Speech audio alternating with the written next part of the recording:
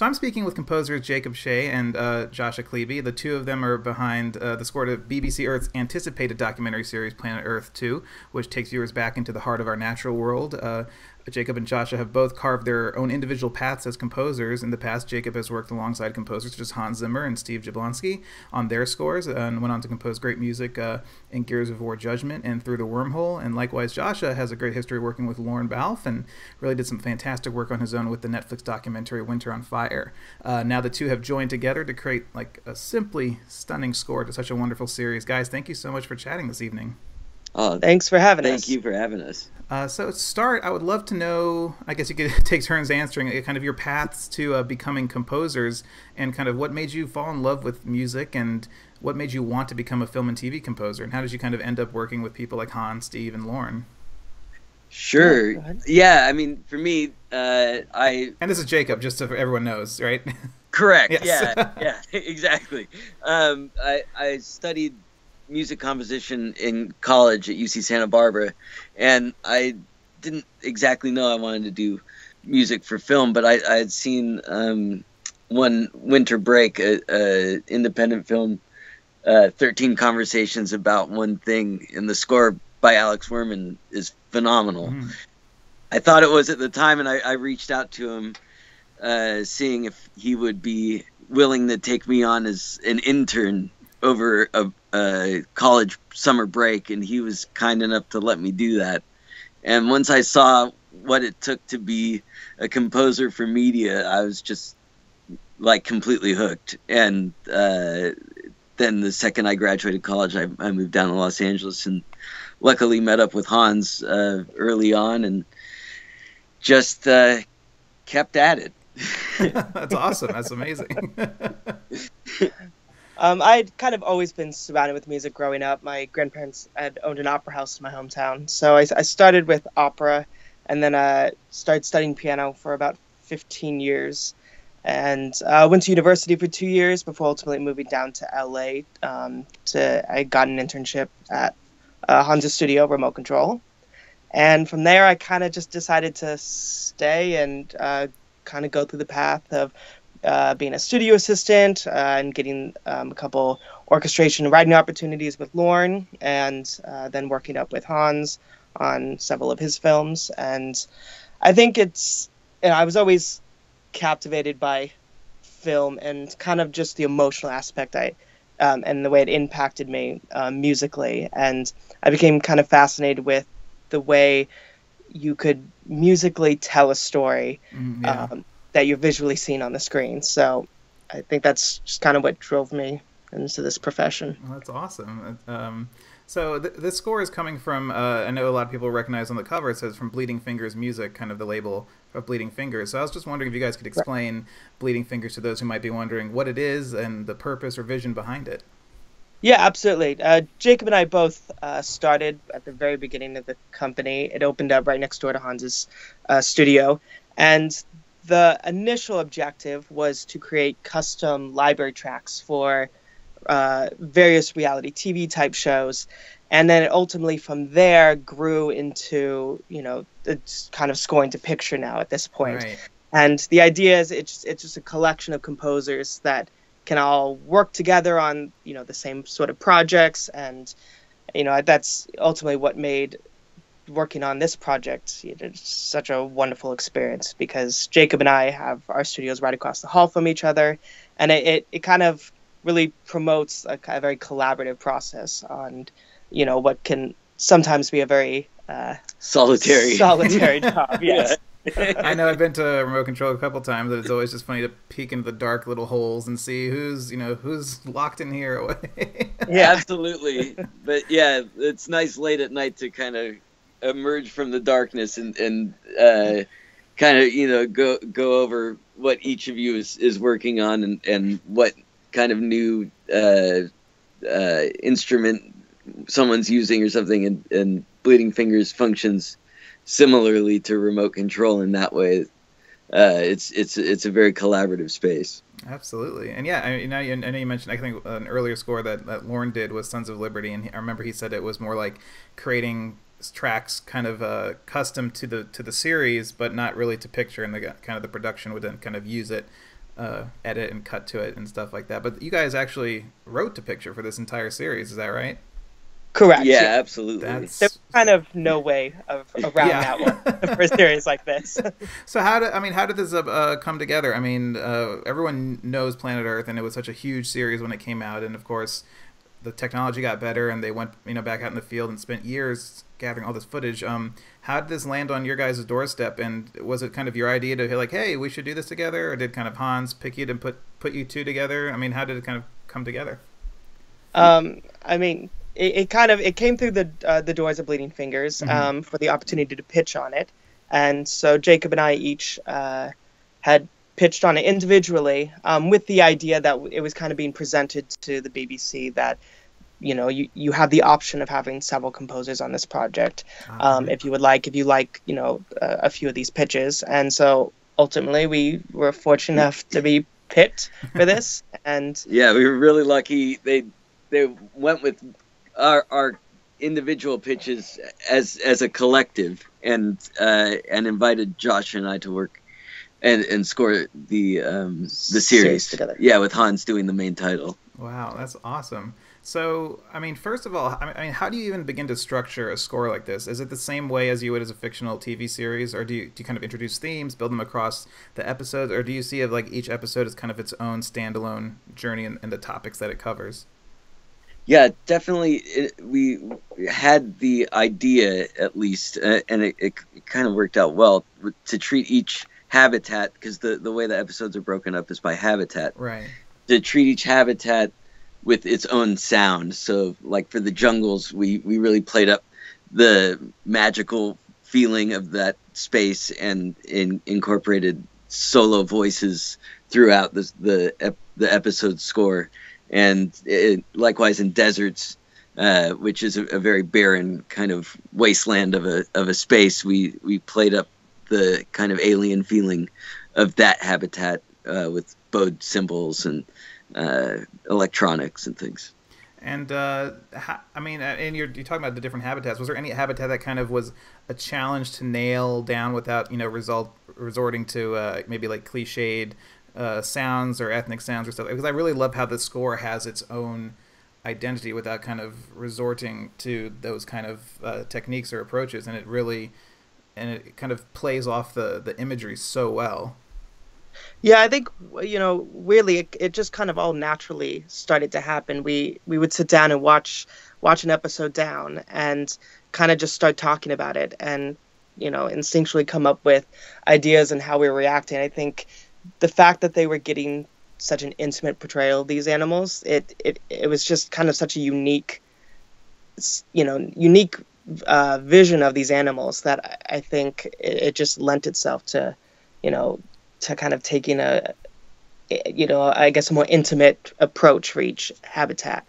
And I think what was interesting about this series also was you don't realize, I was coming from a cinematic background, that there's definitely, a linear story that's told. While something like this, all of these scenes could be interchanged between one another. So that was an interesting,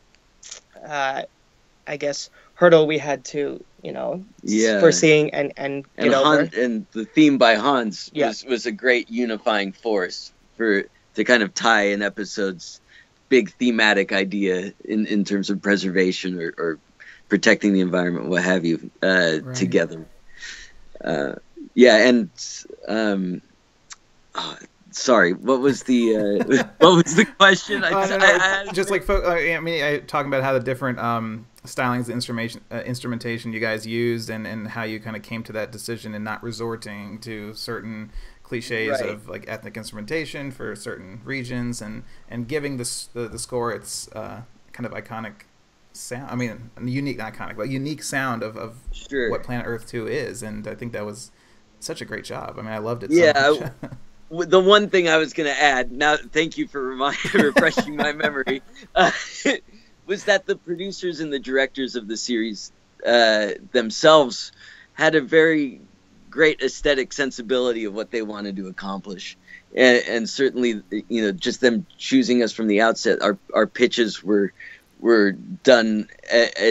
George Fenton is did an amazing score for the original, and Yes, there's yeah. no way Joshua and I could outpace him in his orchestral brilliance. Right. But we definitely in our pitches, and I think the thing that they responded to was we took a kind of novel, more cinematic approach to it, yeah. and stayed away from the kind of the things that are kind of tropes. Right, absolutely. And what I loved about it, I'm not a musician. I grew up falling in love with film music, and that's what got me into film. But I remember growing up and watching, the Discovery Channel when it was still, actually showing documentaries, and it wasn't like a 3-part Bigfoot special. It was actually when it was stuff like this. And what I remember falling in love with was just the music to the imagery, and there's no dialogue. There's not really a narrative being told, but just the movements of the animals, or just a leaf kind of swaying in the wind, and how the music can complement that. I mean, that must have been such a great canvas for you guys to just not have to worry about all that stuff that usually comes with sitting with a director and all these trying to get the story down, but just kind of embracing image and sound. That must have been great. Yeah, absolutely. It was almost like you were scoring, I guess, a dance, a body movement. Right, A lot. Yeah. You're just kind of watching the way these animals are moving and just interacting with their environment. And we were very conscious of kind of the sound design that was going into it as well. And so we were fortunate enough to have access to some of the natural sounds that they were using, and we could manipulate them and include them in the score.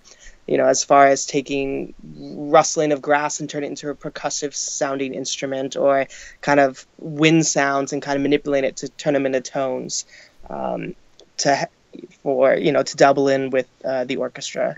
And that was a interesting, I guess, unique process for us to have. So, sorry, go ahead.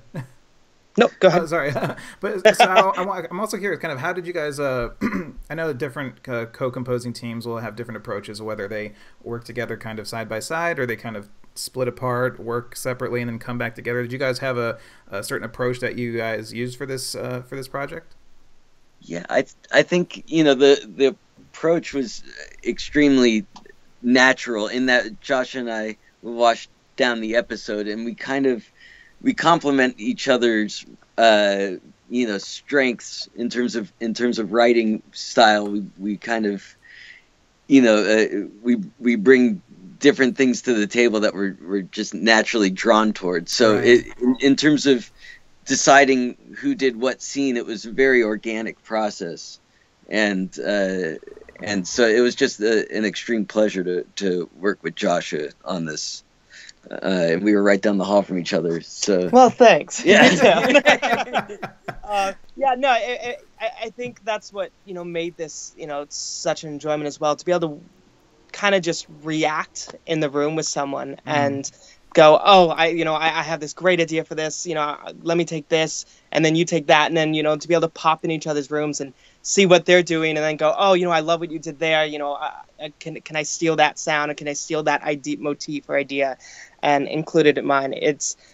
I think that's for us just what made it so successful working together. It just we naturally could react to things, and there was no competition or anything. It was it was purely we have over 250 minutes of music to get done. We want it to be the best thing we can possibly do, because we realize the importance of the project. Absolutely. I mean, you guys are such great friends and collaborators. But if there were any disagreements over a certain thing, if maybe Joshua was like, I want to do this thing, and you were maybe like, oh, maybe I don't think that's the best way to go. Were there any disagreements, and how did you kind of work towards a solution, if that ever happened? Or maybe it didn't, I don't know.